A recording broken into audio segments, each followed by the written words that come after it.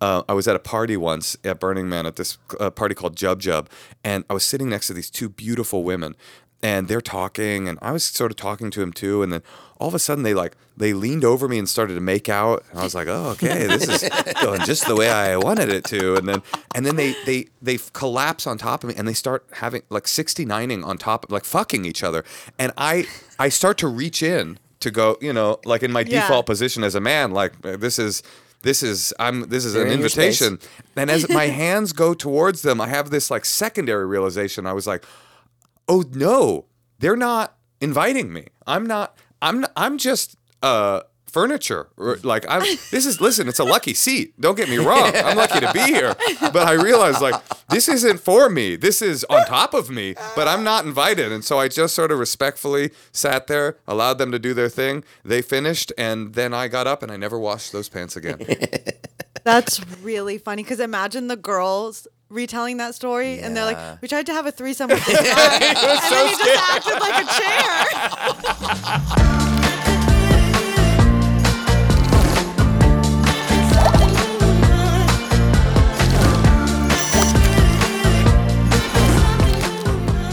We are so blessed today to have an Emmy Award winner in our midst. It's Moshe Kasher. He's a comedian and just a hilarious guy. And Naveen and I have been watching his podcast religiously. That's every so night. Cool. Every night Every we watch because it. We never watch like the older episodes, so it's been fun because now I get to watch everything. Oh, you're catching up. Yeah. Do you guys watch it and then ML? Make love? We do it during. Oh, during? Yeah. Every single time? Mm-hmm. No, sometimes we have to shut the computer off, and then we get back to it. Honestly, not to get into your sex life, but there is something fun about sex where you laugh in the middle. You know? Where you can laugh a little bit and then you get back to the business at hand. Because sex is kind of an inherently absurd act.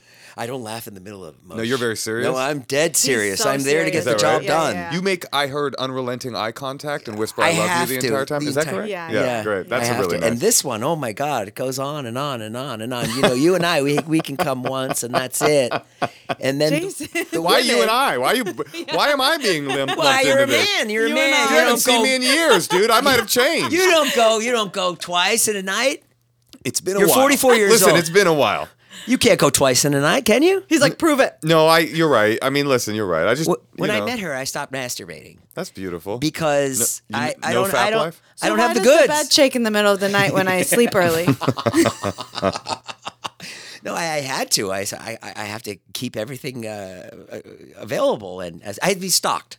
What's that? I have to be stocked up. Oh, stop. You mean you do it a little bit to build it up? No. What I mean is, Moshe, I can't afford to waste any bullets at my age. And I hear obviously, you. we have an age difference here. You think that you might run out eventually? Is that? You think you might get to the edge? Look. De Niro just had a kid, man. No. She goes out to Target, right? Sure. And I'm by myself. I can't go in there and start wanking it off Because then you'll be out for the night. I'll be out. I'll be I done. hear that. I hear Yeah, that. yeah. I can tell when you have, though, because you'll be like right now? Oh yeah, and Like- he's like super calm now? too. He's not interested, but he's very He's calm. like, I could right now. I mean, that's all things are possible. I mean, life is long. No, that barely ever happens. Tell him how virile It's I never am. happened. Please tell me how he virile Jason always, Please tell him. He always performs. That's this is what I was hoping we'd talk about when I Yeah, drove over. I know. That's why I wanted you here to talk Yeah. about my sex, because your podcast is an advice podcast. Yeah, it's like a relationship advice podcast, sort of. We open it up too to generalized advice. Well, I like when you guys talk in the beginning, just Yeah. you two, and then when you bring the advice. And did you feel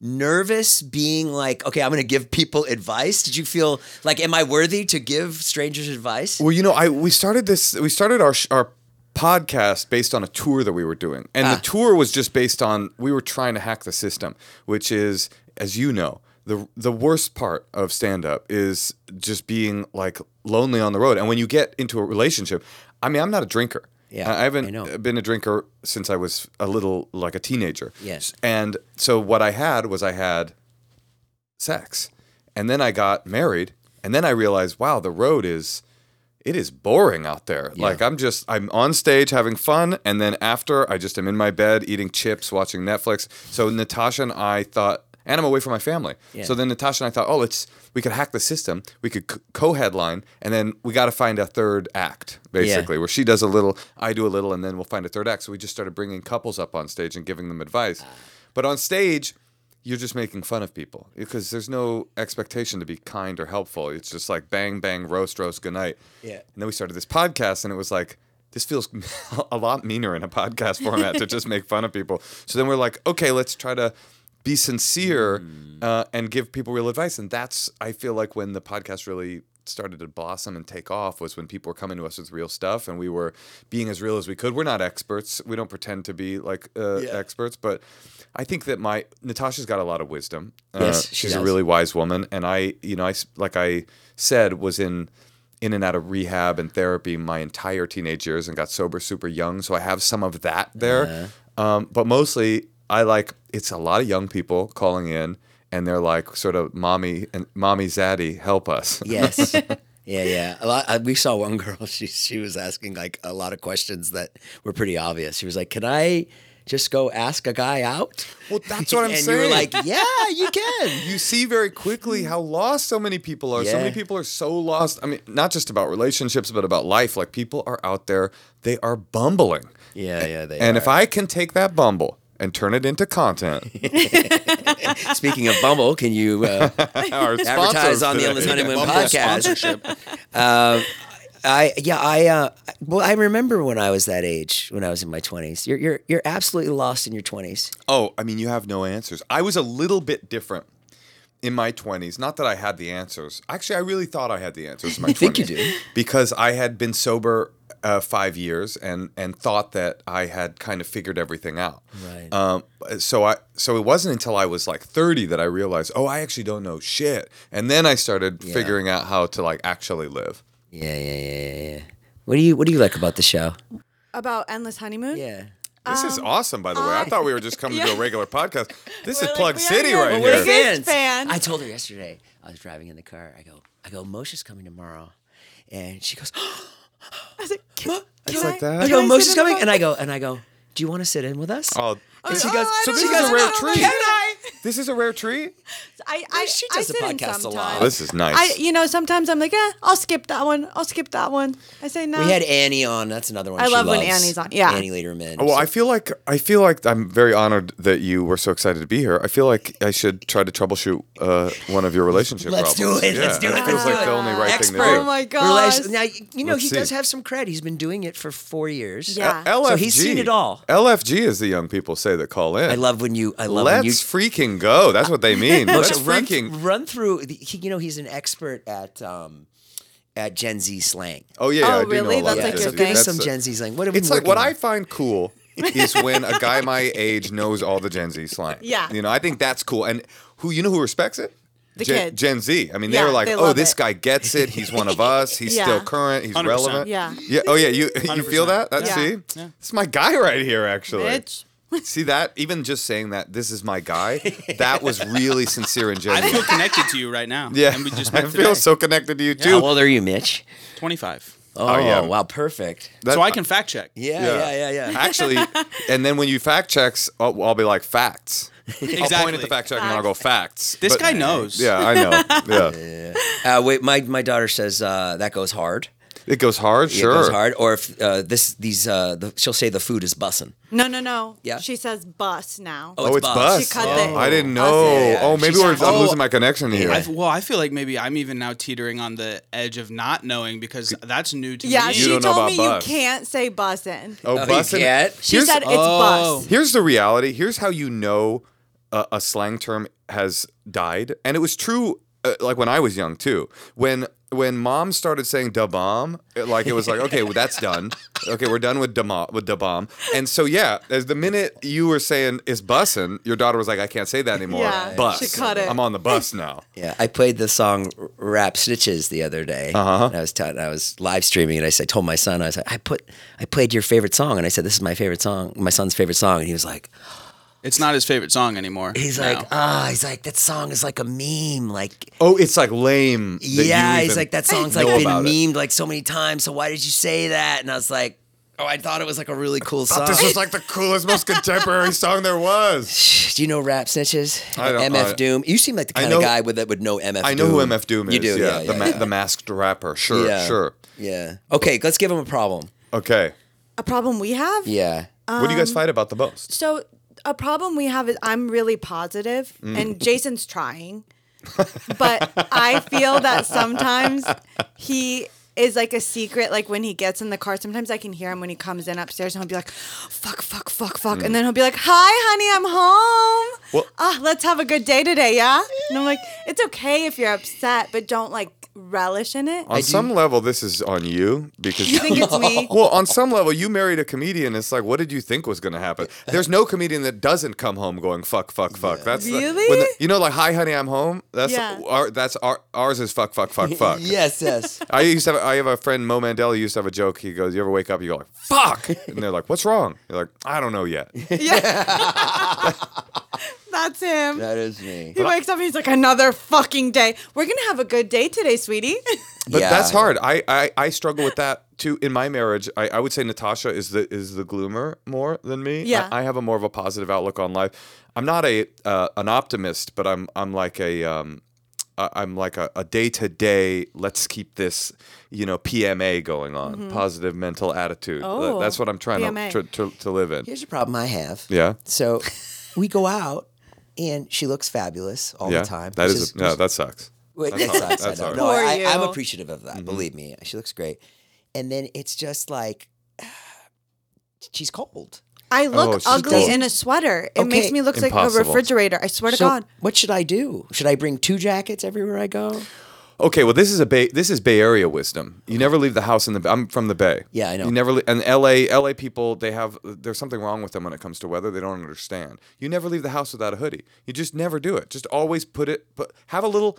You know what you hoodie? do? Listen. You look beautiful. Just get one of those little purses Thank you. and a little one of them little crinkly jackets. Stuff it, and you have to carry it. So if your problem is that you don't like when she gets cold, and your problem is you don't want to walk around with some ugly refrigerator hoodie, then you carry the hoodie. It's your job now to carry the hoodie. And then the minute she says I'm cold, you fucking toss it on her But like here's a the matador. problem. Yes. I don't want to wear the sweater. We I'll went- be cold. We I'll went to be cold. volleyball. We went to my daughter's volleyball match in OC Saturday. Oh, I I was heard like, that was bus. it was bus. Is that right? It That was bus. So Yeah, it was bus. It No was cap. bus. No, No no cap cap. bus. That was- Nice yeah. bitch. And we're there at 7 a.m. Blah blah blah blah blah. And then she's cold, so I give her my jacket. Now I'm cold. That's what I'm saying. We've solved the problem. You bring I'm telling you, go online and find one of these little jackets that you can stuff, like almost like one of the Patagonia ones. That you can Yes. stuff into a tiny little thing, and then you just you have a little purse. You have a little man purse that you bring around, and it's your jacket purse. Wait, back to positivity. I'm going to solve that problem too. Oh shit. In my family, we have a family motto. Now we do have a 6-year-old daughter, so it's a little bit easier to take us seriously when we go. What's the Kasher Leggero family motto? And we go, be kind, work hard, try your best, be positive. So that's nice. So that is, I think, having a little motto. Like I Jason's, love that. Jason's never going to be as positive as you. That's just not the way you're built. But having a reminder system where we go, in this family, we choose positivity as an ethic. That just makes awareness True. like sort of on the surface. That's Yeah. for me too. My problem is I'm super messy. I'm like a mess, and it drives Natasha crazy. It really makes her like hate. I would say hate me. And so like talking about the problem all the time didn't make it any better. Yeah. But having a consciousness, I'm now going to this like coach for like being ADD, and I don't even know if the coach is helping me, but going to the coach is helping me because it's like we go. In this family, we try to pick up and we try to be positive. It's like it's a vibe, as the kids say. It's a vibe. It's a vibe. It's a vibe. Well, so back to your problem. I believe so. Jason's really messy. I believe when fuck. Really, we're the same, man. I'm sure we are. when someone is messy and the other person, it upsets them.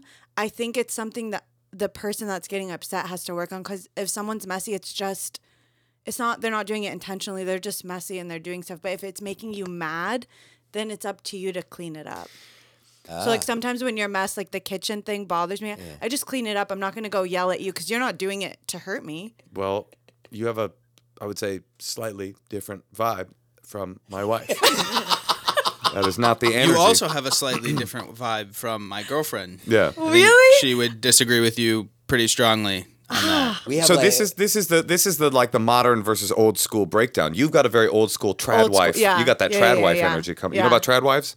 what's it Are called? you familiar with trad wives? Tell me. Oh, this is an internet thing. This is a pool you guys are going to jump into. Okay. So there's a whole world of influencers now, and I can't believe it that I'm here telling you about influencers. Yeah, Jason, yeah. But it's a universe. They're kind of, I don't know if I would call them right wing, but they're a kind of a spiritual offshoot of right wing in internetosphere, and they're these women they're traditional wives, and they're all hot, and they're all like, I bake a pie for my husband, and then I bend over the minute he gets home. Yes. Like my job, and I'm not saying that's literally you. Wait, I'm it saying sounds that like is they're her. describing. That is her. There's a whole thing.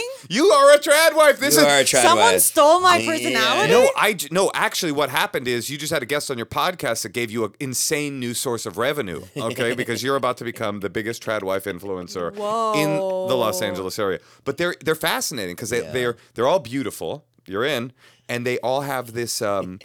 Like it's like a 50s wife aesthetic, you know, and they're I like love that. they're making a casserole and they're traditional wives, but they're very modern kind of influencer energy on the internet. That's what she does. She cooks, she cleans, Crazy, and yeah. I wake up early to get ready, she gets up very early and What time you get up? like 8, 7. She spends If it- we have to be somewhere at 8, then I try to get ready at like she 7. won't go anywhere not looking her best. What time do you get up?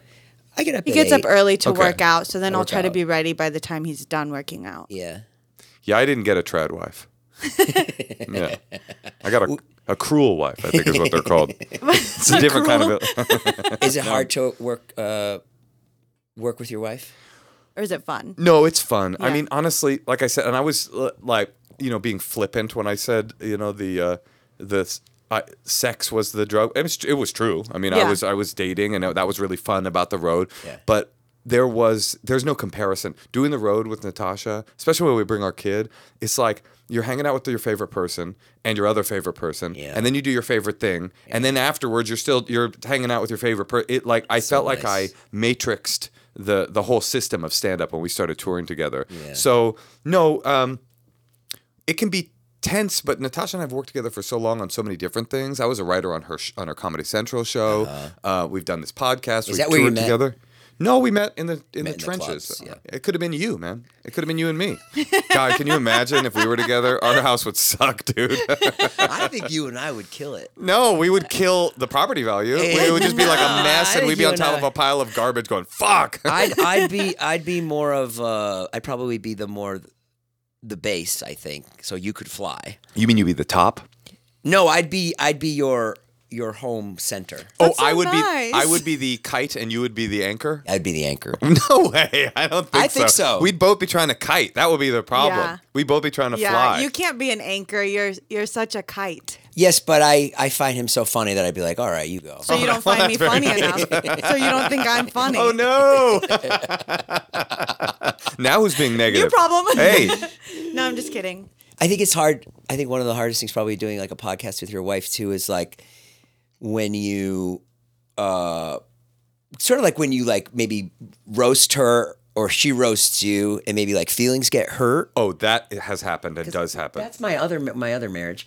My last marriage, I think You're that collecting marriages. How many you got? Was that? How many you got on the board? I have been married 6 times. That's not true. No. This is my second. I'm his second. Second. Okay, We- that's we got married respectable. this That's month, normal. By the way, Okay. too. We got married a few weeks ago. The two of you? Yeah. Oh, congratulations. Thank you. Thank you. And things are going great. But I think that was my first marriage. I think we suffered from that kind of like the I'm being funny, Yeah. but I'm also wow, I'm hurting her feelings right now. That happens a lot. Which is bad. and I'm sure you can relate to this. You do this thing where you think, excuse me, you do this thing where you think, anything for content. Yes. And then all of a sudden you're in the bit and you're like, damn, this was sensitive and I didn't realize it. Like I thought we were coming and this was going to be a fun zone, and actually this is a hurt zone. And that can be really difficult. I mean, thank God for editing.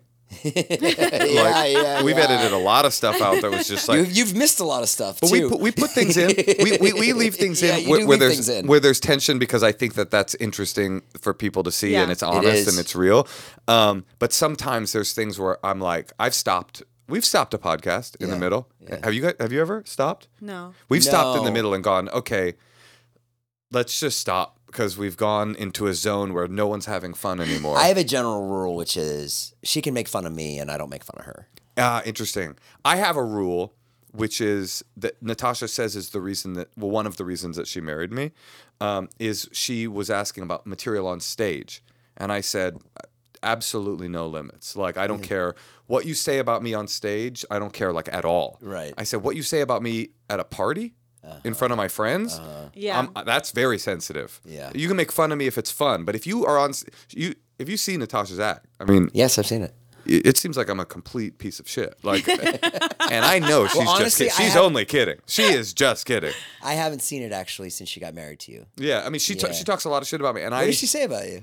I don't want to do her material, but a lot of it is about like how negligent she thinks I am with the child. She's like, I went to go shopping the other day and I left my child. I said, can you give her a bath? And she's like, I came home and she had the child in the sink with the dishes.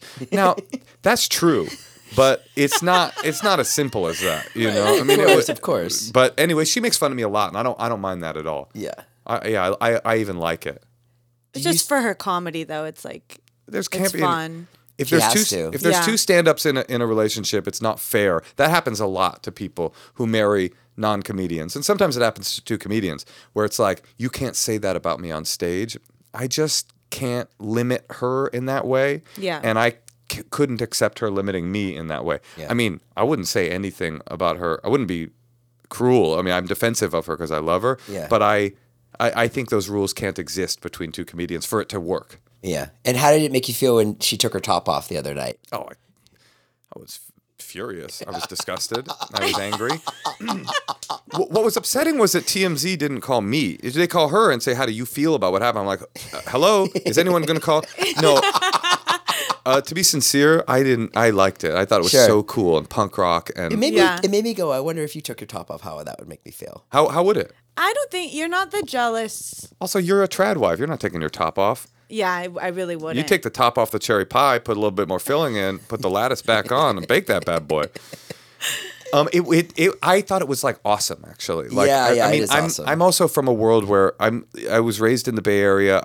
I been to Burning Man 24 times. 24? Yeah, 24 been times. once. Oh, you have? Oh, cool. I wish I'd seen you. I'm sure I was there the year you went. What year did you go? I went once for Comedy Central. Comedy Central sent you? Yeah, but I don't remember what year it was. It was so long. The years have added up. But my one memory of Burning Man was I was in a tent. I was sleeping. And I couldn't fall asleep. It was the first night I was there. And I heard this like pulsating music. It was Yeah. like, dum, dum, dum, dum. It sounded dope. And I was like, fuck. I was like, maybe I'll go check out the rave. you It know? slapped? Yeah. Oh. Nice. What's up, man? And I walk and I walk and I walk and I walk forever just towards the music. It's like, 3 a.m. and I'm like, this is going to be insane. I got there. It's just a DJ, no one else. There was nobody there. Nobody there. I have a... And I don't understand why he's playing, pumping music at 3 a.m. Get some sleep. So then the morning we can go and have a good time and ride around. It is That's fun. really You know what's funny. funny And hot as about fuck, Burning Man? By the way, I'm not to do a Oh different yes, not yes. to do a I'm different so plug. sorry. No, don't be sorry. No, I like where we're wanted going. I looked last night to try to get the book on audio. It's not out yet. It's not out. It's out January 30th. When does this bad boy drop? Monday. It's available Perfect for timing. it's available for pre-order, but yes, it'll be out. I guess next week. Yeah. But it's like a memoir of the 6 kind of universes that I've lived in, the worlds that I've What are the embodied. 6? The 6 are AA and the 12 steps. I got sober when I Yep. was 15, like I Yeah. said. The Hasidic Judaism. In Judaism, my dad was like a born-again Hasidic Jew, and I was raised 9 months a year, a regular, secular Oakland Public School kid on welfare that would then fly home to New York every summer and like cosplay as an extra on Fiddler on the Roof. Like I would just literally be in a Hasidic neighborhood where all the kids Really? spoke Yiddish as a first language, and I would be this like secular kid, like lost and with no clue what to do. ASL and sign language interpreting. My parents are both deaf, and I Yes. was an ASL interpreter for like 15 years. raves. When I was 16, I started going to raves, and then I started throwing them, and I started DJing at them, and then I started selling ecstasy at them, clean and sober, by the way. And then finally, and then Burning Man, I went for the first time in 96 when I was 16. I used to work there for like 15 years. I worked at Burning Man and helped put it on. And then finally stand-up, the world that you and I share. But the Burning Man thing, what you're describing, the DJ is a little different. I don't want to get back to Natasha's tits, but there's something about Burning Man that's so massive scale, right? Like, as you know, it's just like the biggest, craziest things you'll ever see in your life. And then it reflects, sort of contracts all the way. I just made up a word, reflects. It contracts all the way to the smallest little experiences that can be just as magical. Like, there's a story in the book that I talk about. Me and my friends were walking around way deep out in the playa at Burning Man one night, and there was a light that we saw, like way out. And we just started following the light because we had nothing else to do. And all the way out in the middle of nowhere in the dark, it was like 3 a.m, was a man with a teeny spotlight doing a marionette performance for nobody. And then all of a sudden when we arrived, he was doing it for us. And it was this like magical, all the raves and all the art cars and exploding trees and that you see at Burning Man. They're not more magical than that one man doing a little teeny marionette performance at 3 a.m. for whoever happened to walk by. Yeah. Hey, did you ever see the tub of hurl when you were there? What is that? It was a hot tub. And, oh God, that sounds horrifying. It was a hot tub on wheels that spun. Oh, that sounds so fun and so Burning Man. Yeah. Burning Man I loved because especially in the earlier years, it was like so funny. It was so wild, and it wasn't like the peace and love stuff that I found in the rave scene, but it was like real comedy, but like kind of punk rock hardcore comedy, like pranks that were dangerous and almost life-threatening, but that were the most funny thing you'd ever see, and the wildest experiences. There's another story in the book I talk about. I was at a party once at Burning Man at this party called Jub, and I was sitting next to these two beautiful women, and they're talking, and I was sort of talking to him too, and then all of a sudden they leaned over me and started to make out, and I was like, oh, okay, this is going just the way I wanted it to, and then they collapse on top of me, and they start having like 69ing on top, like fucking each other, and I start to reach in to go, like in my default position as a man, like this is an invitation, and as my hands go towards them, I have this like secondary realization. I was like, oh no, they're not inviting me. I'm just furniture. Like listen, it's a lucky seat. Don't get me wrong. I'm lucky to be here. But I realized like this isn't for me. This is on top of me, but I'm not invited. And so I just sort of respectfully sat there, allowed them to do their thing. They finished, and then I got up and I never washed those pants again. That's really funny, because imagine the girls retelling that story, and they're like, we tried to have a threesome with this guy, and then he just acted like a chair. He was such a bitch. He froze up. He just sat there. Meanwhile, I think I'm having some spiritual realization about like the position of men in the world and assuming things are for like, you. "We And they're were like, trying to have will you sex with get him." in here and rub our butts, dude? What's wrong with you? As somebody who you've been involved in so many subcultures, and you've been kind of like punk your whole life, and now you're where you are in your life. Is it hard to go back to that, or do you, like, I know you still go to Burning Man, right? I do still go, and like is it still fun? it's fun in a different way, and I think like that's a lot what the book is about, and like is about my life. And not to get too serious, but my life, before I got sober, was filled with like pain and violence and therapy and mental institutions and arrest and all this horrifying shit. And when I got sober, I was like, okay, my life's over, but I'll survive. Does that make sense? Like I was like, I'm 15 years old having this realization. Like it's not a real realization, but it's a realization that's based on a broken brain, which is like my life's over because the only thing I do in my life is drink and get high and do these things. Are my friends, they went to prison, they're dead. Like I know what I look like. I know I don't look like a guy that should be saying I know I should be saying my friends are mostly podcasters. A lot of them work on synthesizers, but some of them work at NPR. That's right, a lot of NPR guys. But that's not how I grew up. I grew up in Oakland in the 80s and 90s, and it was gnarly. And And I felt so fucked up that the time when I found the kids who like hang out at the back of the portable and go meet us back here, I was just like, oh, this is my universe. You know, that was the first experience I had where I walk through a door into another world and go like, oh my God, I'm different. I found my superpower. I found my people. Yeah. Like, this is me now. But but that was, you know, I was 12 years old. And I started getting high and dropping acid, and you know, it was just not the right. I was not physiologically ready for that kind of life. You know what I mean? So by the time I'm 15, I'm in and out of rehab 3 times at that point, and I was just so fucked up that when I got sober, I was like, okay, I will sacrifice fun, and I will stop living, but I will not die. That was the deal with the devil. And that's all at 15. That's at 15, and I was wrong. I was so wrong, but I was blinded by the size of my dysfunction.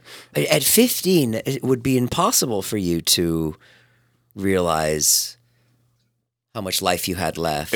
I'm saying completely. It was like a full false realization. It was like I say in the book, like if you get sober and you say, okay, now I'll never have anything to do, that presupposes that all you ever do is drink and get high, right? Yes. Like that was the problem. I couldn't see past like my little mess of a life.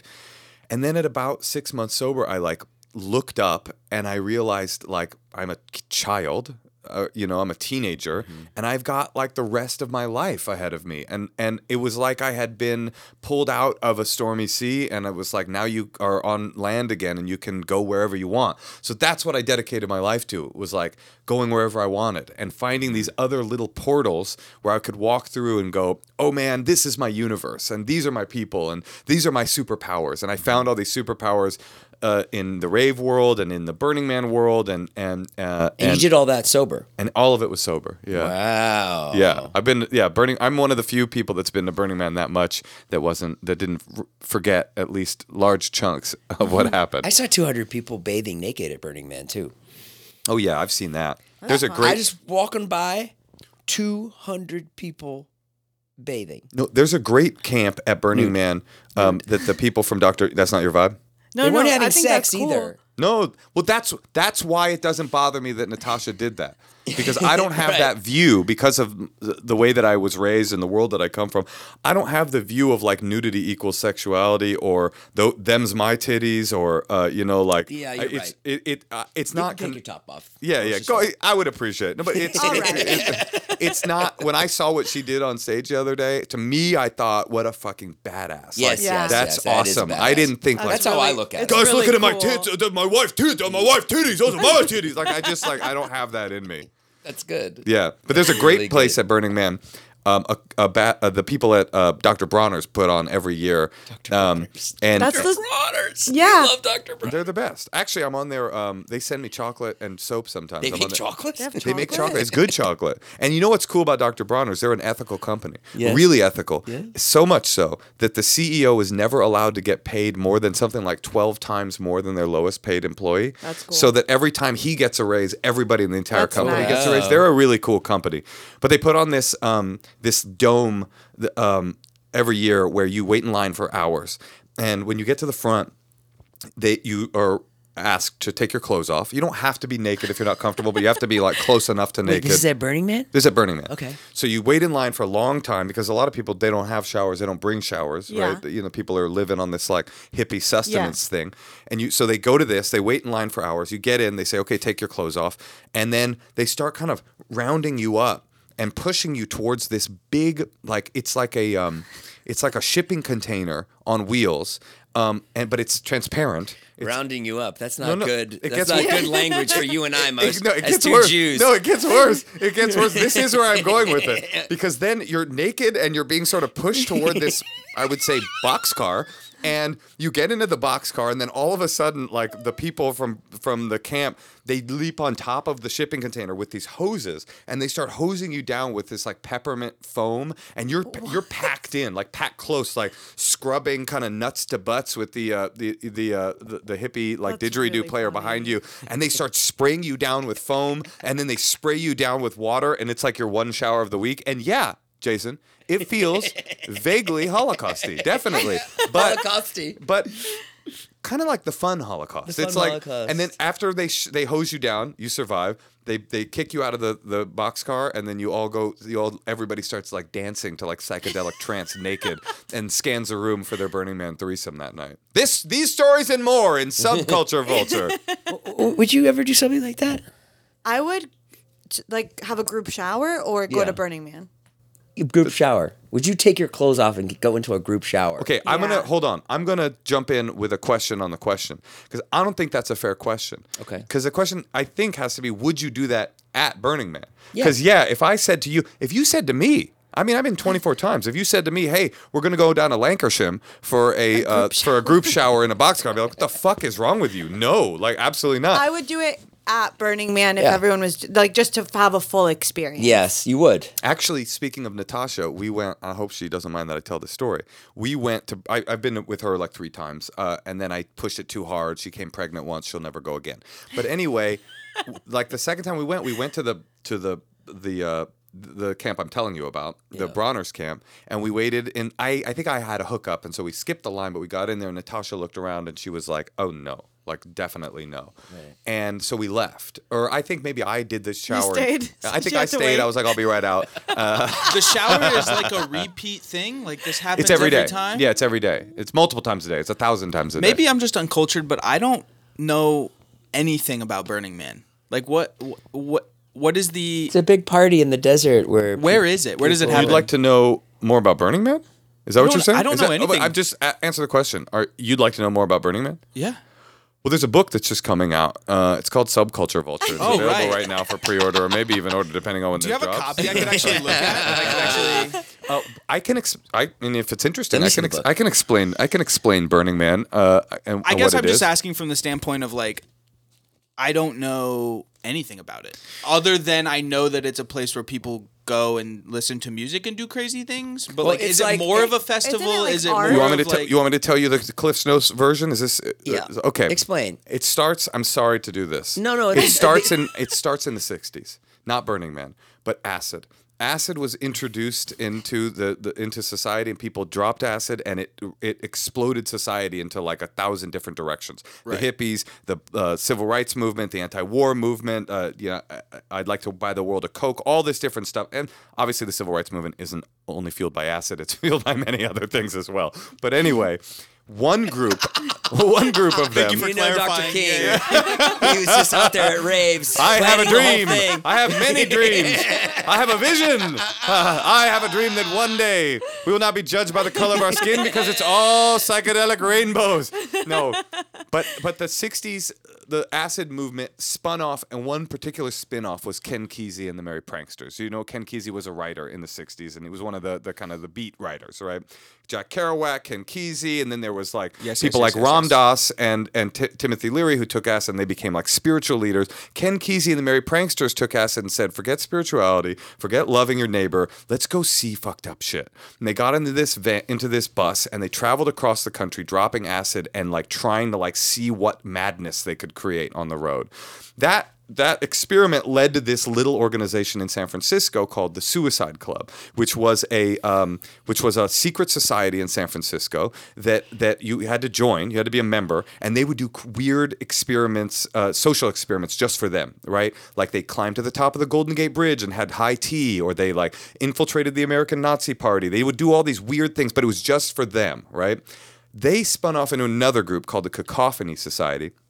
The Suicide Club, rather, into the Cacophony Society, which now they were a new organization, but they weren't secret. They were public, and they did this thing where they would do these events called culture jamming that were not for the secret society members. They were for you, right? So you ever seen like a flash mob? Sure. Or a billboard that's been like graffitied to look exactly the same, but it's a subversive message? Sure. Or SantaCon, right? Yeah. All of those things are from the Cacophony Society. They invented that concept, what they called culture jamming, right? They would do things like you'd be on a bus one day, and the bus would stop, and onto the bus would walk a clown, and you'd be like, okay, clown, whatever. I don't know why he's not in a tiny car, but I guess he's taking this bus to work. Then the next stop would come on, 2 more clowns would get on. You'd be like, why are there 3 clowns? The next stop, 5 more clowns. And by the time you're getting to your destination, the bus is filled with clowns. It's all clowns. And you're like, what is happening? So that feeling, that what is happening feeling, that is the essence of culture jamming, right? That's what they created. At the same time, and they started doing these events in weirder places where they could get away with more and more. At the same time, there was a guy named Larry Harvey who just went to the beach in San Francisco one day and set a statue on fire to like get over a breakup or something. And people came and they liked it. And he said, I'll do it again next year. The next year, people came and he lit it on fire, but there were like 300 instead of 100. The next year, there were like 600. And then the next year, it was so many people that the cops showed up. And the Cacophony Society showed up. They heard about it. They're like, this sounds like our kind of good time. So the Cacophony Society's there, the cops are there, and both of those people had a pivotal influence on what was to be Burning Man. The cops, because they were like, you can't do this. It's against the law. And they were like, what law? And they're like, well, I don't know. They don't really have a law specifically about burning a two-story man. But it feels wrong. It does feel illegal on some level. We're shutting this thing down. And the Cacophony Society came up to Larry Harvey and said, if you want a place where you can do whatever you want, we've been doing these weird events in the Nevada desert, in the Black Rock Desert, just outside of Gerlach, Nevada, about 3 hours outside of Reno. There's no one there. There's no laws. It's kind of a wasteland. Why don't we take this statue and drive it up there and burn it there? So that's what they did. They drove it up there, and from the 1,000 people that were on the beach, maybe 300 people followed, and they went up to Black Rock City. They hoisted the man.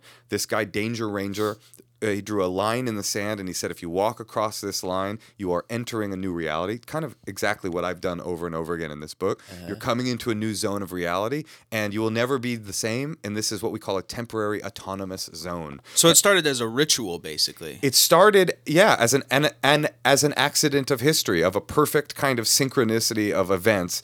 And yes, it started as a ritual, and then the next year it got bigger, and the next year it got bigger, and then all of a sudden it became this wild fucking party. Like what you went to when you went with Comedy Central was really different than what I went to when I went for the first time. I was 16.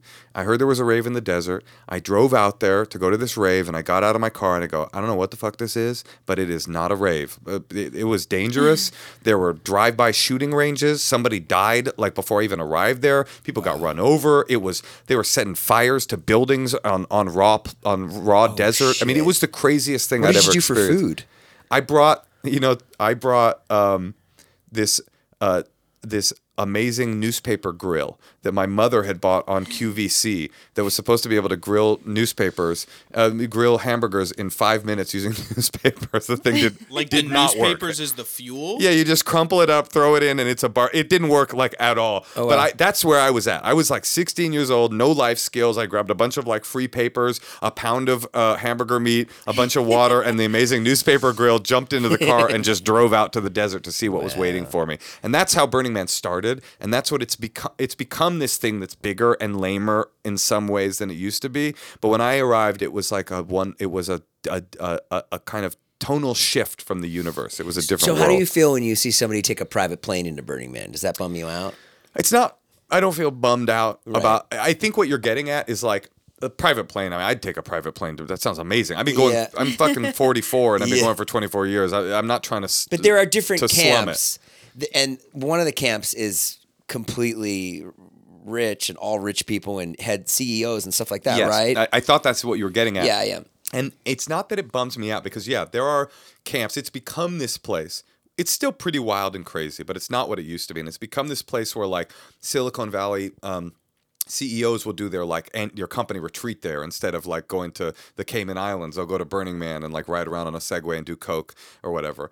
And they do this thing where they're so rich, they'll pay, $40,000, $50,000 to create these things called plug and play camps where it's the luxury of their real life is like brought to Burning Man. And they go in and they have curated experiences and somebody makes them nice costumes and they are always on their little Segway. Kind of defeats the essence of it, though, doesn't it? Well, it's not that it bums me out. It mystifies me why you would go to an event where the essence of it is to like have this through the looking glass experience of some other way of living and just port your life there and have your life waiting for you there. Right.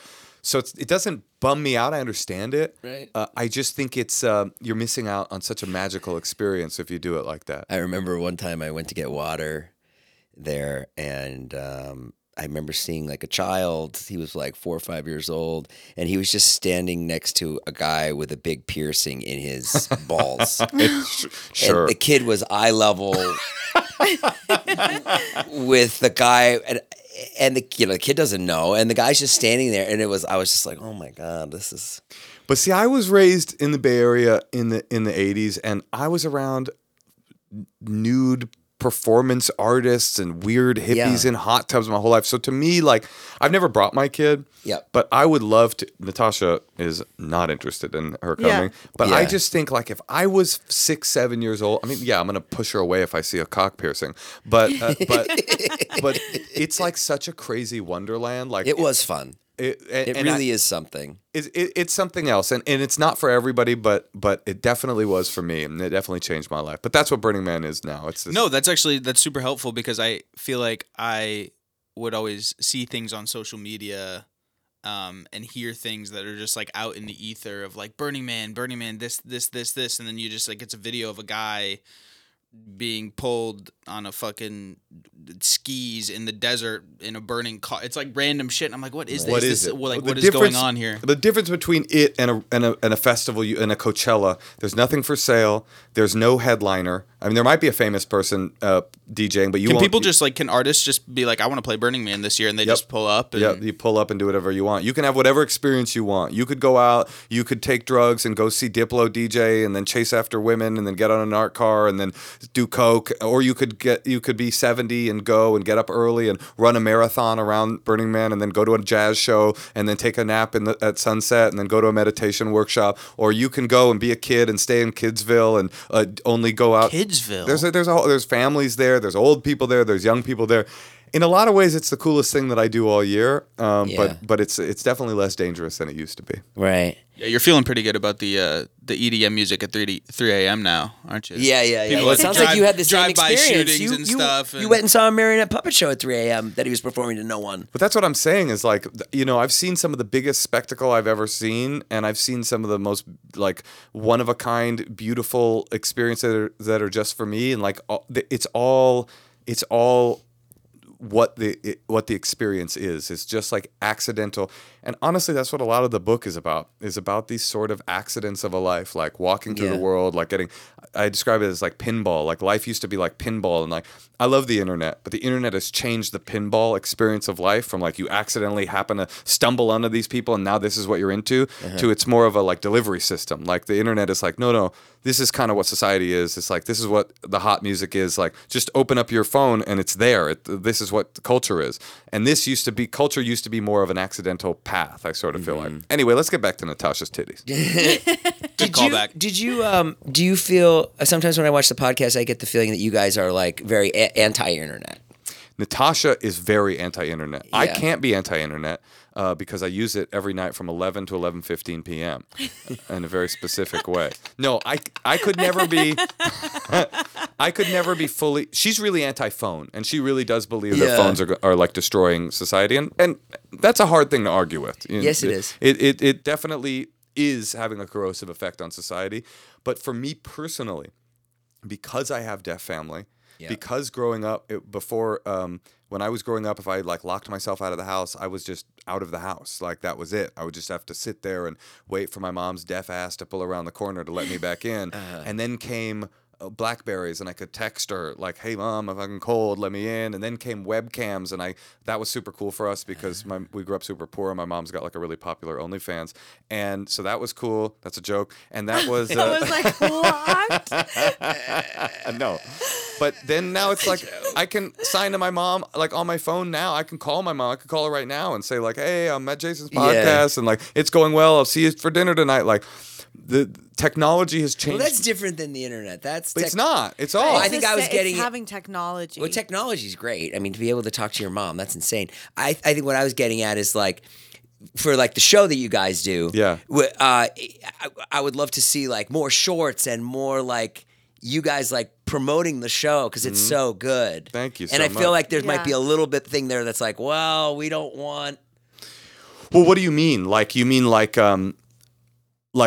more content from the podcast? Or Yeah, do you mean like shorts and stuff like that. We What do you think mean you guys shorts? should be on the Like YouTube we're like, shorts? why aren't they on why aren't they on every like we love the Like, we show drove so back much. from- Let me ask you guys a question. What is TikTok? No, I'll ask you. We drove Can you back explain from- TikTok the way you explain We drove back from Burning San Man? Jose. We were Yeah. in San Jose. And we drove back, and she goes, "Oh, I should go. You want to listen to a podcast?" I go, "Yeah, of course." She goes, "We should listen to this Endless Honeymoon with Dak Shepard." We listened the whole way. Oh, the Yeah. Doc It was a Shepard one, yeah. fucking amazing podcast. It was so good. I got him hooked. And then I was like, "How come I don't know about this podcast?" Listen, find me some Gen Z guy to. Well, that's what you need. Chop it up. What's Hey. up? I mean, what are you? You're busy. You're right here. No, he's not Okay. Well, I'll talk to my man later. Yeah. That's well, all I'm yes. saying. I mean, listen. The internet is I used to. How long you been doing comedy? Probably as long as me, about right? 6 months. Nah, it yeah. feels. But when did you start stand up? Every day. I mean, I've been doing it off 20 and on years for 20 years. 20 yeah.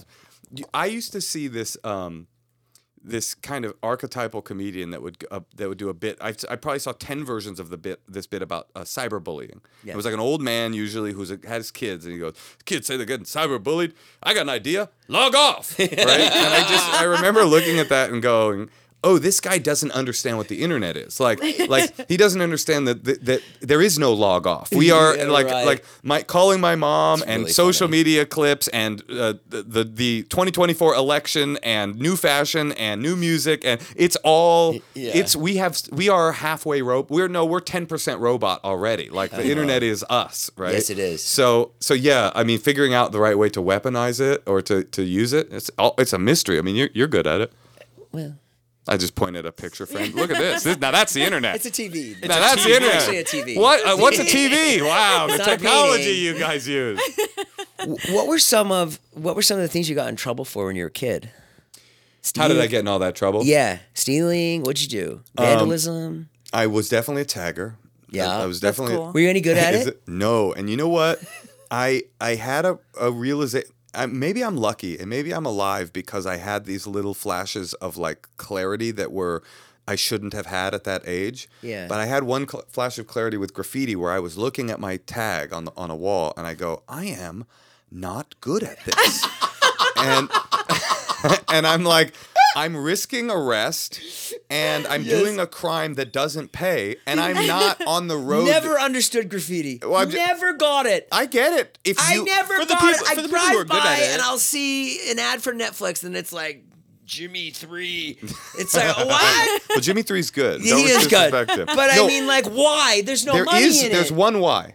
If you are tagging and you look up and you go, "Damn, I'm good. I am becoming a sophisticated artist. This is leading somewhere." I could see that. I see. But I was like, for me, I'm just a vandal, and I was like, I think I'm not going to do this anymore. And this is before I got sober. This is before I was like, I'm out for this. So graffiti, I was in trouble for. Fighting. Fist fights. Oh, tons, all Yeah? the time. Oh yeah. Like, and I with got who? Who would you fight? with rival white kids that thought they weren't white kids. You know, I mean that was basically. Oakland. And my own friends. I have this horrifying story where my friends were so awful. One time we were all drunk and there was some new kid that came and hung out with us, and my friend was beating him up, and I run over. Because he's like one of my best friends, and I like grab him, and you've seen this video, right? Where the guy, "Come on, leave him alone, man." And he turns around and he fucking punches me in the face, and I'm like, "Ow, what'd you do that for?" And I run off crying. That was my big problem. I always cried every time I got in a fight. I would start crying. So I was like, I'm this little wannabe gangster, but like I was like an inch away from crying. So I start crying, and I run off, and he runs over. 5 minutes later, and he's drunk and I'm drunk and I've got a black eye, and he's like, I'm sorry, man. I'm sorry I punched you. And I go, "Oh, yeah, you're sorry. That was fucked up. Fuck you, man." And he goes, "Fuck me." And he punches me again. No. Yeah, I'm like, you beat me up for me not being happy when you apologize for beating me up. Like, these are the kinds of people that I was Are you surrounded in by. touch with anybody anymore? I am in touch with some of them. Yeah. He's actually cool. You know, in that particular guy in the book, in my first book, Kasher and the Rye, which is I describe all of these the years before I get sober, kind of my wild youth in Oakland. I warned him. I said, "Look, I wrote this book, and I'm tell some stories about you, and it's a comedy, so I'm making fun of you a little bit." And he just goes, "I'm sure I deserved it. Whatever Yeah. you said, I probably deserved more." But people grow up, Yeah. and he grew up. But some of us didn't, I really admire you. I mean, I think for anybody that's watching, like, anybody that doesn't have their shit together that's young, the fact that you pulled it together it's incredible. Well, thanks. Like how? Well, And you didn't have a support system either. Did you just have like a guiding thing inside you? no, Like, I had an overbearing mother is what I had. Oh, you did? Oh yeah, I had a mom that was there the whole time. so you were going out causing havoc and breaking her heart. and breaking her heart, and what she did in my family, therapy was like God. You Yeah. know, therapy took the place of religion in my family. Is she Jewish too? She is, yeah. Yeah. And but she's more therapy than she is Jewish. Yes. Like, so when I started to act out, even when I was really young, before I really started getting in trouble, but I had like learning problems and behavior problems. That was really the issue too. I came from these, you know, I'm this one of the few white boys in Oakland public schools at the time. I got these deaf parents. My dad's super religious. My mom's not religious at all. I'm feeling all these weird differences, but then it starts to manifest itself in like behavioral issues in class and like, you know, getting in trouble and getting into fights in school. And my mom started to push me towards like therapy. Yeah. And so by the time I was 4, I started therapy. And by the time I was 15, I was in therapy eight times a week. 8. There are not. That's wild. They don't have that many days. Doubled up? I doubled They don't up. have I doubled that up. many Yeah. So you One had a day. 2-a-day. One day was 2 a days. I had 5 days a week of after school rehab, and then 1 day a week of individual therapy, 1 day a week family therapy, and 1 day a week of group therapy. So that's 8. That's how we get to the magic number of 8. And I was on psychiatric psychiatric drugs, and I was like getting tested with all this stuff, and like, you know, fighting and violence, and then the Oakland Police Department like knew me like my first and last name. Anytime I'd get seen by them, I'd get like searched on site, and I went to court for biting my mom once. I mean, the whole thing was bad, and you never want to. Your mom sued you? That's Yeah. really cool. She though, put that me. your It was like mom a youth. did that. It was like a youth diversion thing. So Yep. instead of like going to jail, so I had to do community service. And I remember the fellas would be like, you know, we're like, "What are you in here for, man?" And so one dude's like, "Grand Theft Auto. What about you? Robbed a liquor store. What about you, white boy?" "Oh, I bit my mama. Yeah, you guys better watch out. I'll bite you too." And then what turned it all around in terms of like you got into comedy, I guess, right? Or did you get into DJing first? Well, comedy comes much later, but When did you start doing stand up? How old were you? I was, I think, 21 or 22. Okay, that's pretty young. Yeah, it was like 2002. 2002 is when I did my first set. Yeah. And And with Chelsea Peretti, right? with Chelsea, what I that's read. another weird accident of history, which again is like the magical accidents of a life are what this book is all about. And like, yeah, the stand up is like, I was in school, I was studying playwriting Yep. and acting in college, but I had no idea that nothing was about stand up. I know it wasn't a part of my upbringing. I just wasn't. Were you always a stand up guy? No. Like when you were a little kid? Yeah, I didn't have that part of me. Not at all. And I was at a semester abroad in college, and it got shut down because of political stuff that was happening in the country. And I just decided to go to New York that year because I had nothing to do. And so I went to New York, and I called Chelsea Peretti, who's an old friend from Oakland, who I went to middle school with, and she went to high school with my brother. And she was like, "I'm doing stand up now." And I was like, what is that? Like, I mean, I knew what it was, but like, you do stand up? I didn't know humans could do stand up. I knew Eddie Murphy could do stand up, but you do it? Like, how? So she took me to this show and at Pianos in New York. Pianos. And Patrice O'Neill and Sarah Silverman were on the show. Wow. And I was like, I describe it in the book, like, they came out and they start doing these jokes. And, you know, I've been writing these like fancy monologues, you know, like with like emotional cores to them or whatever. And they're just doing these jokes about, and I remember Patrice was making fun of Michael J. Fox. It was like the week that he had been diagnosed. And I was just like, what is this? Yeah. Like, what? It was so transgressive and so awful on some levels, but also like scary and a lot like Burning Man, you know, like dangerous and exciting and kind of like, what the fuck am I looking at? And this feels wrong, but it also feels like vital and incredible. And I said, and then the next night, Chelsea was doing a show, and so she invited me to that.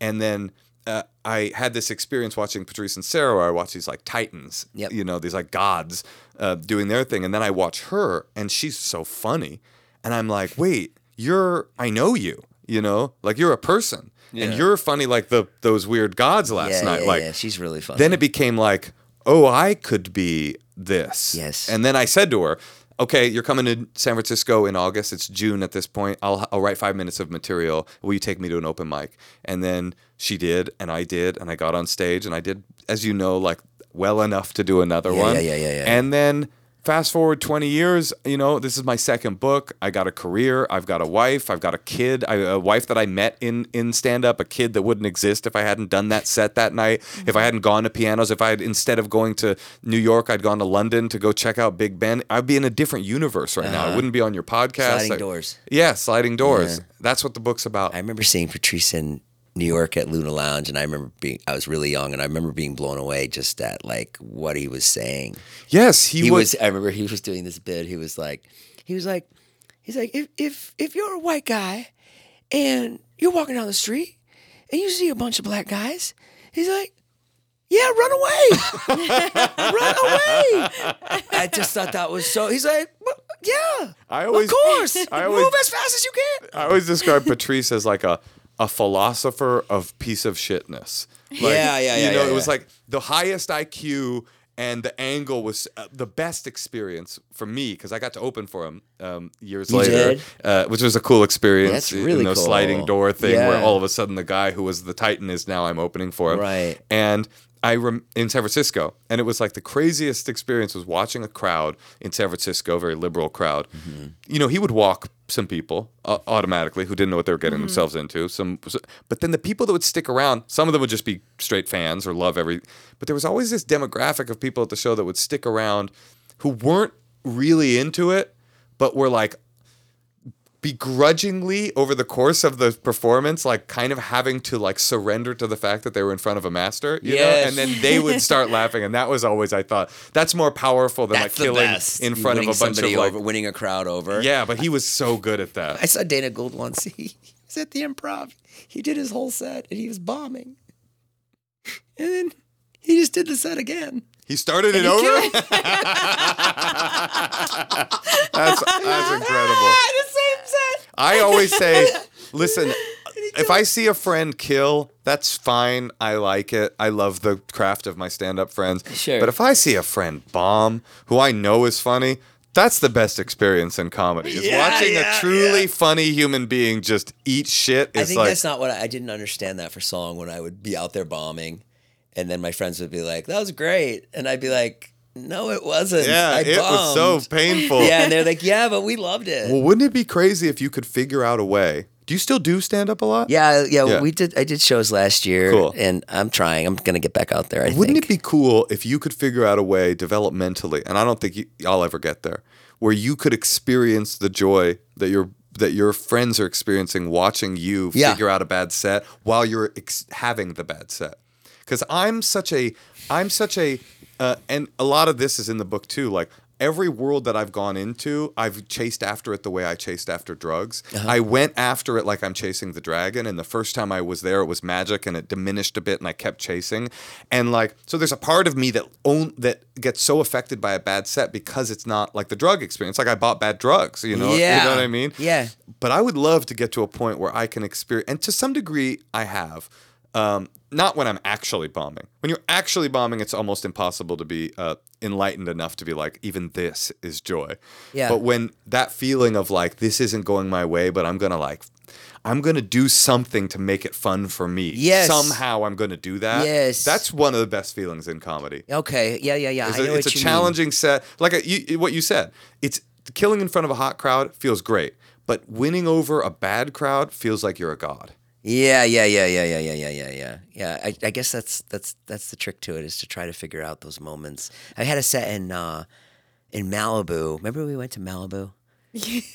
Yeah, I was crying. First of all, laughing. Moshe, a set in Malibu already. No, already bad. No, absolutely. Was it Eddie If's show? No. I know Eddie Ift. It was first of all, it was at a really high-end boutique. Yeah. Aviator Nation. That's where Eddie If does his show. Oh, it is? It wasn't Eddie If's show, but that place, I right? get the vibe, man. You don't even need to paint the picture for your listeners, but I get the vibe. All wood paneled, $200 sweatshirts, and then in the other room, like... It's such a cool venue, though. It is Cool venue. It's It's gorgeous. Kids with money. Yeah. Kids absolutely. with money, which already is like, Sure. It's not your money. It's your dad's money and your mom's money. But But and I went up, and I think I said a joke about Adam Sandler, like how people didn't understand comedy in Malibu, and that got a laugh. And then after that, not great. And then the guy who was filming, he came up to me after, and he was like, "That was so good." And I was like, No, so everyone wasn't. also, I think it's important to know that sometimes certain venues, like, you all I can't heard was hear- you laughing. No. I you literally can't heard hear- you laughing the entire time, which is basically if Moshe was there. This No, is what no, Moshe was talking about. Watching There's somebody some- bomb there's that you some- like. There's some venues where you can't hear the back laughter because everyone on the back wall and the you are- other comics, She's You too are a good. sweet wife. We're I mean, you are a cracking good, up. loving woman. she's too it's good. just the first two rows. Like, you brought up a honey. terrorist organization and everyone clammed I up. did bring up Hamas, but yeah. everyone else. Oh, you're blaming Malibu. You're blaming Malibu. You didn't drop the Hamas bomb until 5 minutes into the story. I mean, thinks me figured out the problem. But yet, no. I had a listen, friend come up to me, and he was like, when everything was happening, he's like, he was Jewish, and he was like, I'm gonna go over there, I'm gonna do something. And I was like, to Israel. yeah, I was like, what are you gonna do? You know, you're not gonna. And then in the next moment in the conversation, he's like, well, what's going on with you? And I go, I'm trying to get my ex-wife to pay for my kid's school. And he goes, well, you want me to go talk to her? And I go, no, you handle Hamas. Which I thought was a good joke, It was but so- That No, is but funny. then- You're like, I don't think you have the negotiation skills to be Yeah, able to yeah, deal yeah. with my ex. But I think maybe Israel Palestine. You Yeah, we could probably can get handle. some really good So work done funny. there. No, listen, I did have a realization in my comedy where there was a huge shift for me.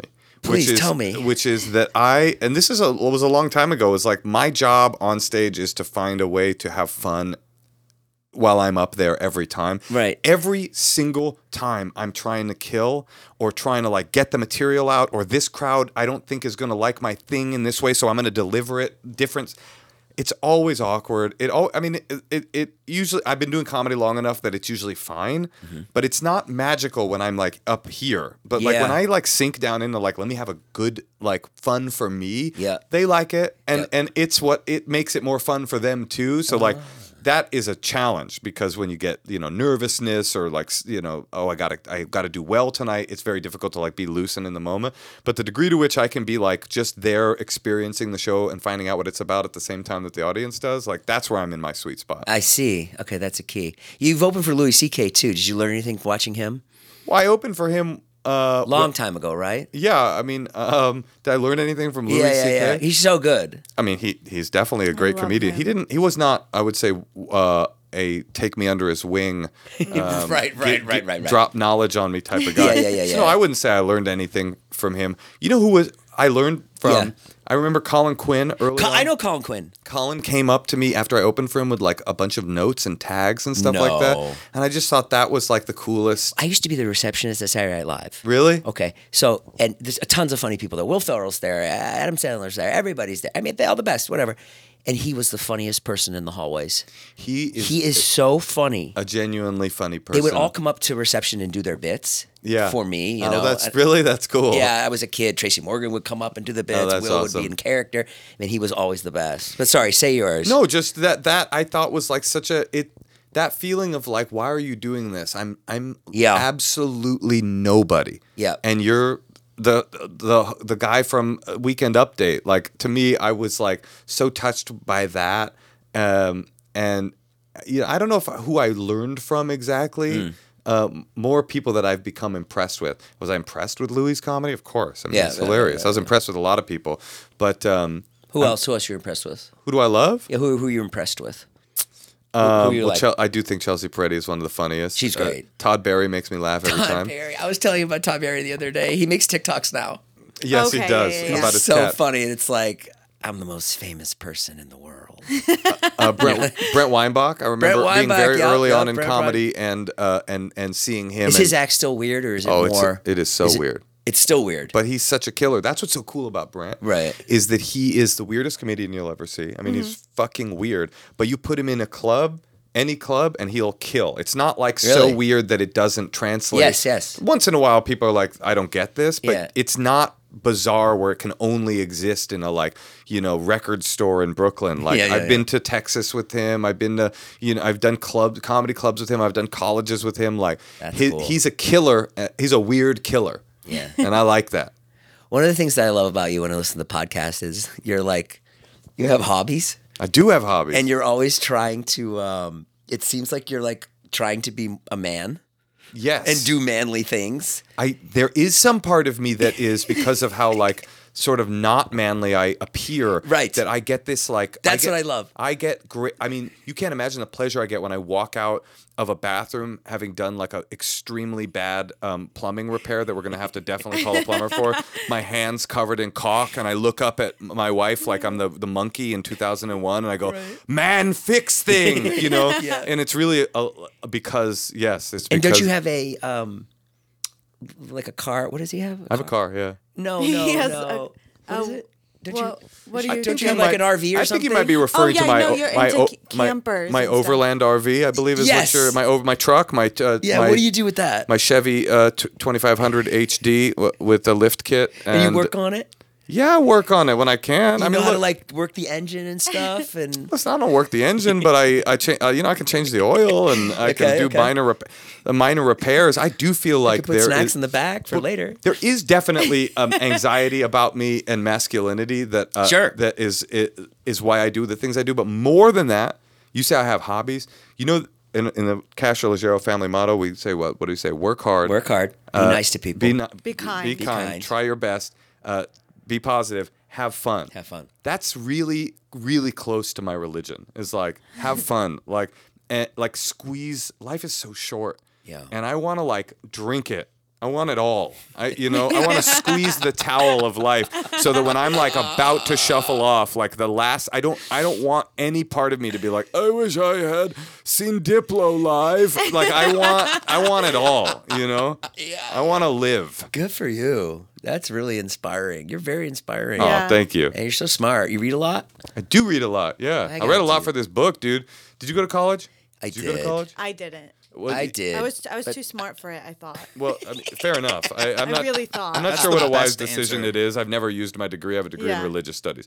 But I thought my years were done of like an all-nighter with like stacks of research books. Yeah. So this book isn't just my memoir. This book is also a history of each of the 6 scenes that I've lived in. It Yes. starts at the beginning and like kind of what we did with Burning Man. So I had these stacks of books, like research books that the whole pandemic, I was just like reading books and doing homework basically. So like I put a lot So of myself learning into about this like thing. the Burning Man story. You Just told, making sure I reading got about things Ken right. Yeah. Kesey. That's really cool. Yeah. That's great. Yeah. Yeah, we got to read, babe. Read this book. I like got a book suggestion. a week before we got together. I would read like a book a week. What's some of your faves? I love like Eckhart Tolle. Sure. I also love like That fiction doesn't make books. me feel good. Like, You stopped reading stopped- once you met me? She didn't need to anymore, brother.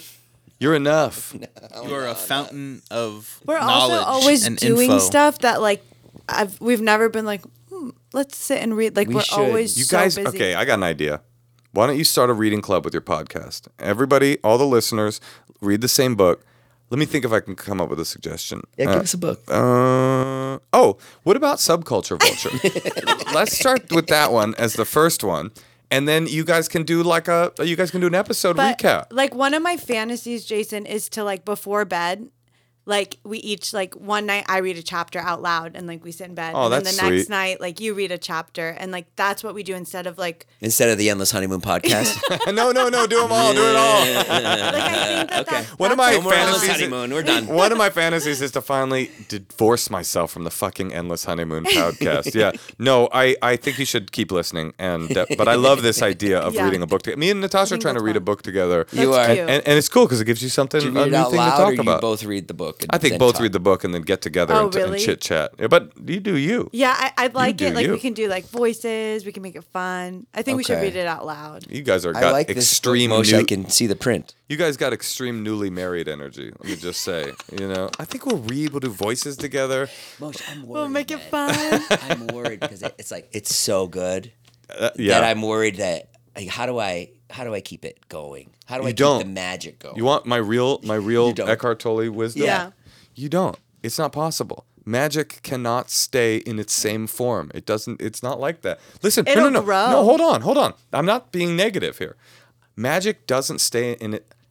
Hate to keep saying this, but that is what this book is about. That magic shifts. Magic, salesman. No, but it's true. Magic shifts. When you first experience that feeling, you know, when I was single and right before, I had a lot of difficulty finding. You know, Natasha's the first serious relationship I've ever had. Is that true? I know that. Yeah, she's the first serious relationship I've ever had, and it was impossible for me to find love. And I read this book called "The Road Less Traveled" by M. Scott Peck. I think that's who it is. I've heard of it. I could be wrong. It's an old self-help book from the olden days. And basically he was like, you know, when we chase after that feeling of euphoria, I mean, not, you guys are married, so it's a little bit different. But when you're dating, that feeling of euphoria, you know, you hook up with a person and you go like, oh, I want to see them every second. Oh, I want to drink their blood. I want to like everything they say is so clever. And that is a drug. That is not love. That is he describes it as lust. To me lust is different. To me lust is horny. But but I get what he means. It's like it's emotional lust. Like I want to drink that person whole, right? He says that's not sustainable. That always goes away. It will always go away. That feeling of like that frenzy, right? And then after that frenzy goes away, what is left is either love or not. What love is caring about another person. This is his words, not mine. Caring about another person's spiritual well-being more than your own. Yeah. Right? It's like that feeling of this is my partner and I will defend them till the end of the world, you know. Does that always mean that you feel euphoric? Of course not. It can't. It will wear off, that feeling of euphoria. And then it'll come again in some different form. There will be a new spell. There's not going to be the same feeling. That's drugs to me. You know, that's drugs. You go to the drug, you get high, you go, that's the greatest feeling I've ever had. You get high again, you go, it's a little bit less. And then you get high 20 years later, you're like, I barely even feel high, but I have to do this because it's all I know and it makes me feel safe. Right. But the experience of being in a real relationship, as challenging as they are, I think is that it changes and the euphoria turns into something deeper than euphoria. You know? Nah, we're just gonna be madly in love forever. Like, I'm not saying not madly in love. No, Madly in love is real. I You're don't just think saying it feels different. it has to. Why would you want it not to? I mean, why would you want it not to? I feel like Why would you want a static experience of one of the most challenging and complicated emotions and relationships in your life? I just want it to be like this forever. Is your feeling towards your children the exact same as it was when you brought them home, or has it morphed and changed in different ways, but you still love them just as deeply? I see. It just changes. Yeah. I think. Listen. What's interesting is when I met her and I had like I was in love with her from the minute I saw her. And what's interesting is like to know her now and be like, it's like different. It's different. It's just 10 times better than even what I could imagine. It's deeper. That's like you're building into the foundation. You are laying the pylon. But the idea. I mean, listen. Do you sometimes think you should have been a rabbi? Oh, you'd make a good rabbi. His brother's a rabbi. My brother's a rabbi. Oh, and I'm a comedian, and that's the seesaw of the Jewish life, brother. No, I never wanted to be a rabbi, but you could be though. You'd be good. There was some universe in which I was about to be like a Jewish studies professor, and I just took a left turn and went and hung with Chelsea Peretti. Yeah, hung with Chelsea. No, really. Yeah. And when I think about the life that I was like maybe going to have, it feels like a foreign, like an alien. That person doesn't exist. It's so interesting, like what could have changed to make me go this way or that way, what life I could have had. But like I have this life, and I'm now, you know, looking back on it through the lens of this book and going like, so that's what destiny was. Yeah. I didn't know. I mean, I don't really believe in destiny, really, but I do believe that in destiny in the rearview mirror. You're going like, whoa, I had no idea all these weird, painful, positive, awful, lovely, magical, incredible, terrible, awful, stinky feelings were all kind of leading me to this place where I'm just glad to be where I am. That's what I try to tell my kids, like when they have like a rough time or something. I'm like, I can't really put it into words. Maybe I'm not smart enough, but this is all great. Yes. Yeah, like this is making you stronger. How was going to the Emmys and winning an Emmy for you? Now that was like enlightenment as well. Now, if you watch the podcast, he has his Emmy with him. I love on that the podcast, sitting there. It was just sitting there. The set is quite bare. It's just the two of them on this big, beautiful couch, and then in the middle is just like an Emmy sitting there on the wide shot. Look, I'm pretending to be enlightened, but the truth is I have a lot of negativity too. And when I got nominated for the Emmy, I really did have the thought like, we won't win because I'm nominated. Does that make sense? Like the fact that it's me means it won't happen. Like I have that feeling, that doom and gloom of like imposter syndrome-y kind of thing. And I wasn't even, I had a gig that weekend in San Diego. And I was like, should I go to it? And they were like, yeah, you can go. Like, because it was the daytime Emmy. I mean, obviously, if it's like the primetime Emmys, it wouldn't have even been a conversation. But I was like, anyway, I was like, of course I'm going to go. Why would I not? I mean, I should be there. Like, of course I should be there. I can't even believe I got nominated for this. Right. I didn't even remember. I did the thing. And it was like 2 years ago, and it kept getting pushed because of the pandemic. And I knew it was really a good thing, a good project. It's called the Recipe for Change: Standing Up Against Anti-Semitism. Yep. And this was 3 years ago. LeBron James produced it. LeBron James produced it, and it was really cool and really an awesome night. But I never think this could be that. But anyway, whatever. I go to the thing, and I remember this guy came, and we were seated at the table next to our project because of like a seating thing, because of a last minute seating thing. And there were 2 empty seats at that table. And so Natasha and I came and sat there, and this guy comes over and he's like, but this is my seat. And I'm like, oh, well, we just left that table right there. If you would like us to go back, we will. But like, this is our table. These are the producers for the thing. Like, and he goes, oh, okay, thanks a lot for telling me where I can fucking sit. Appreciate that. Oh my gosh. And it was like so like over the top and hilarious. We literally started this by saying we'd move. He huffed off and went and sat down. And the whole time we were just talking shit about him. It was like, we kept saying like, because the hosts came out and we were like, that guy should be the host. Like that would be hilarious, right? And we were just talking shit about him. And then all of a sudden our category comes up and we win. And I was overjoyed, but I was like, at least 25% of my joy was in the fact that he was there and saw, motherfucker, we won, bitch. Like, we won. That was us. You talking shit to an Emmy winner now, bitch. And we did our thing, and we went back to the red carpet to take photos and stuff. Oh, and another funny thing happened. Yeah. We were on the red carpet, and Natasha was there, and they kept asking Natasha on the way in. They're like, "Oh, Natasha, can we get some singles of you?" Yes. And I'm like, "Hey, I'm nominated. I am nominated. This is my day. Like, I'm not normally on a red carpet. I'd be like, that's cool. She's the star. Yay, whatever. I try to stay humble. It's my night. It's me. Yeah. Anyway. That was hilarious already. But so we get in there, and I'm so happy that we won because that guy had to see us. And then we go back to the red carpet. And now I'm real happy because all the photographers were trying to get singles of her. They're like, oh, cool, And now you're getting yay, snap. Yeah, you got that and Emmy. then, imagine my horror. Because the way it works is you win the Emmy, you go up on stage, you do the thing, then they bring you down, and then it's like a very slow conveyor belt of the projects that have won. And so it takes a while to get down the red carpet. We get down to the bottom of the red carpet. And guess who shows up at the top of the red carpet? The guy. The motherfucker won an Emmy too, right after us. That's why he was all gassed up. He wanted his Emmy. He knew he was. Damn. It was the That's only thing really that could have funny. taken away my joy at winning that Emmy was that guy walking through, hoisting his above. Did you make a speech? I didn't make a speech. Didn't make a The speech. producer did. Yeah.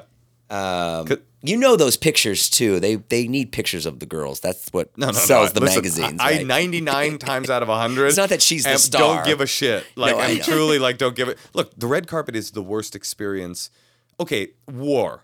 But then right after war, like the red carpet is humiliating all of the time, you know? Yeah, But it's the worst. But when you're like actually nominated for an Emmy and it's like people are kind of like, yeah, you're cool. That was Have you ever been set down the red carpet and someone's like, "Do you want to do the carpet?" And you're like, "No, I don't want." And they're like, "No, you should do it." This has happened to me multiple times. And then they send you down, and then they don't know. No one knows who you are, and no one takes a picture of you. The worst. Don't. The worst. No, I have never seen that with you. I know. Do you know why? Because now I'm with you. and No, they no, want no. a They don't give a picture. shit about me. No, you're that's you're not pretty. true. I've experienced No. And they want a They'll be picture of you. They'll Not be true. like, they'll be That's like, why. Cute. That's so cute. So you look so beautiful. Just Jason? No, That's not true. Last time they asked for always just do you. that. I've had this experience you're talking about where you're like, I'm so uncomfortable in that situation. Anyway, Yeah. they go, do you want to walk the carpet? And I'll go like, oh, I don't need to. I'll do whatever. And they go, well, you can do it. And I go, oh, okay. And I'm like, yeah.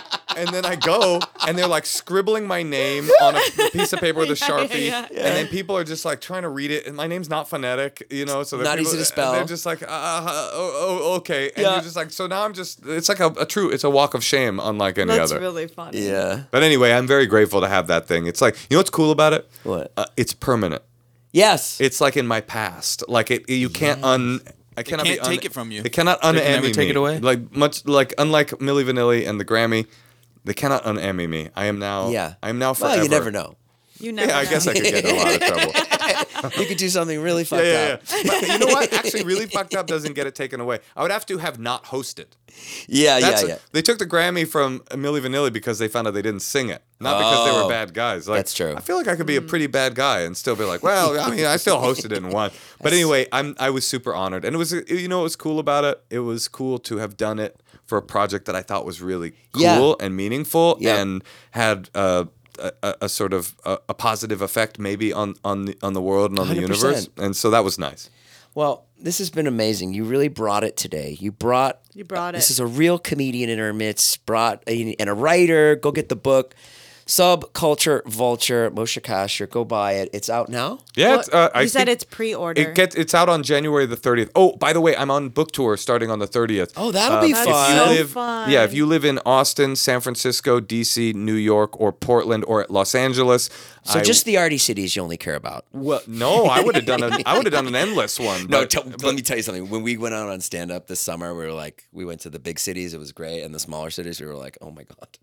oh no, It's I hear tough. you. No, I hear you. But I get it. Like, 20 Austin years- will love this book. 20 years in, you get to this point where it's the late show on a Friday night, and you're in some town with a half-sold late show, and you're just like, I think I just need to stay where people love me and know who I am. But if you're in any of those cities, I'm doing all these really cool events. And if you are not, you can pre-order the book and come. I have like an online event on February 26th with 6 moderators, one from each of the worlds. So that'll be kind of fun. Nick Kroll's doing Burning Man. Raves is Reggie Watts. Deafness is Now DeMarco. Judaism is Alex Edelman. Stand-up is Atsuko. And AA is Max Greenfield. It's a super murderer's row of lineup. people. Anyway, come see me live. I got stand-up coming up too Send at all those guests over moshekasher.com. here for the podcast, please. Though. What's that? Oh, send them all over? Yeah, I'll do that. Yeah, it's an exclusive. But yeah, I got other stand-up stuff coming up we saw too. Nick Kroll at the Bourbon Room a couple months ago, and It was so funny. he was so great because he riffed the whole time. But we got seats like right in front. We were on the stage. We were on the basically. side Have of you the ever played the stage. Bourbon Room? Yes. They have these Yes, I like know wing what you're seats, talking so about, they yeah. sat us right in front. And do you recognize it? And sucks. unfortunately, Yeah. he was like riffing like crazy, killing, He was killing, doing killing, so and then he good. put eyes on me, yeah. and he was like. He was like, But Jason? he did have a really funny joke. He said something like, "Oh, and here we go, having a sort of a Frank Sinatra, Don Rickles moment here." It was so funny. I hate that feeling so because I do a lot of crowd work. Yeah. You know? I hate that feeling of like looking down and being like, what about I know you. Like, why are you here? You're not supposed to be a We shouldn't person. sit up close because we love to go to comedy shows. I know. No, the back of the room is the place for me Yeah. when I go to a comedy Right. show. But I have some live stand-up, regular non-book Where are stand-up you coming up performing too. around LA at all? Can we come see you? Yeah, I will be at the Troubadour on, I believe, May Troubadour. 22nd for the Netflix is a Joke Festival. And then we're doing the live Endless Honeymoon podcast as a part of the Netflix is a Joke Festival too. And I'm going to Tacoma and Madison and Chicago and New York. Just come see me. Okay. But you guys too. Moshekasher.com. Yeah, heck yeah. If you right. don't know how to spell it, just look up, I don't know, Subculture Vulture. It'll get you to the name, and then you can find my website. Thank you for being here. You're Thank you for great. having me. All right. It was I'll see lovely. you next time. Bye, you guys. Bye. Thank you so much.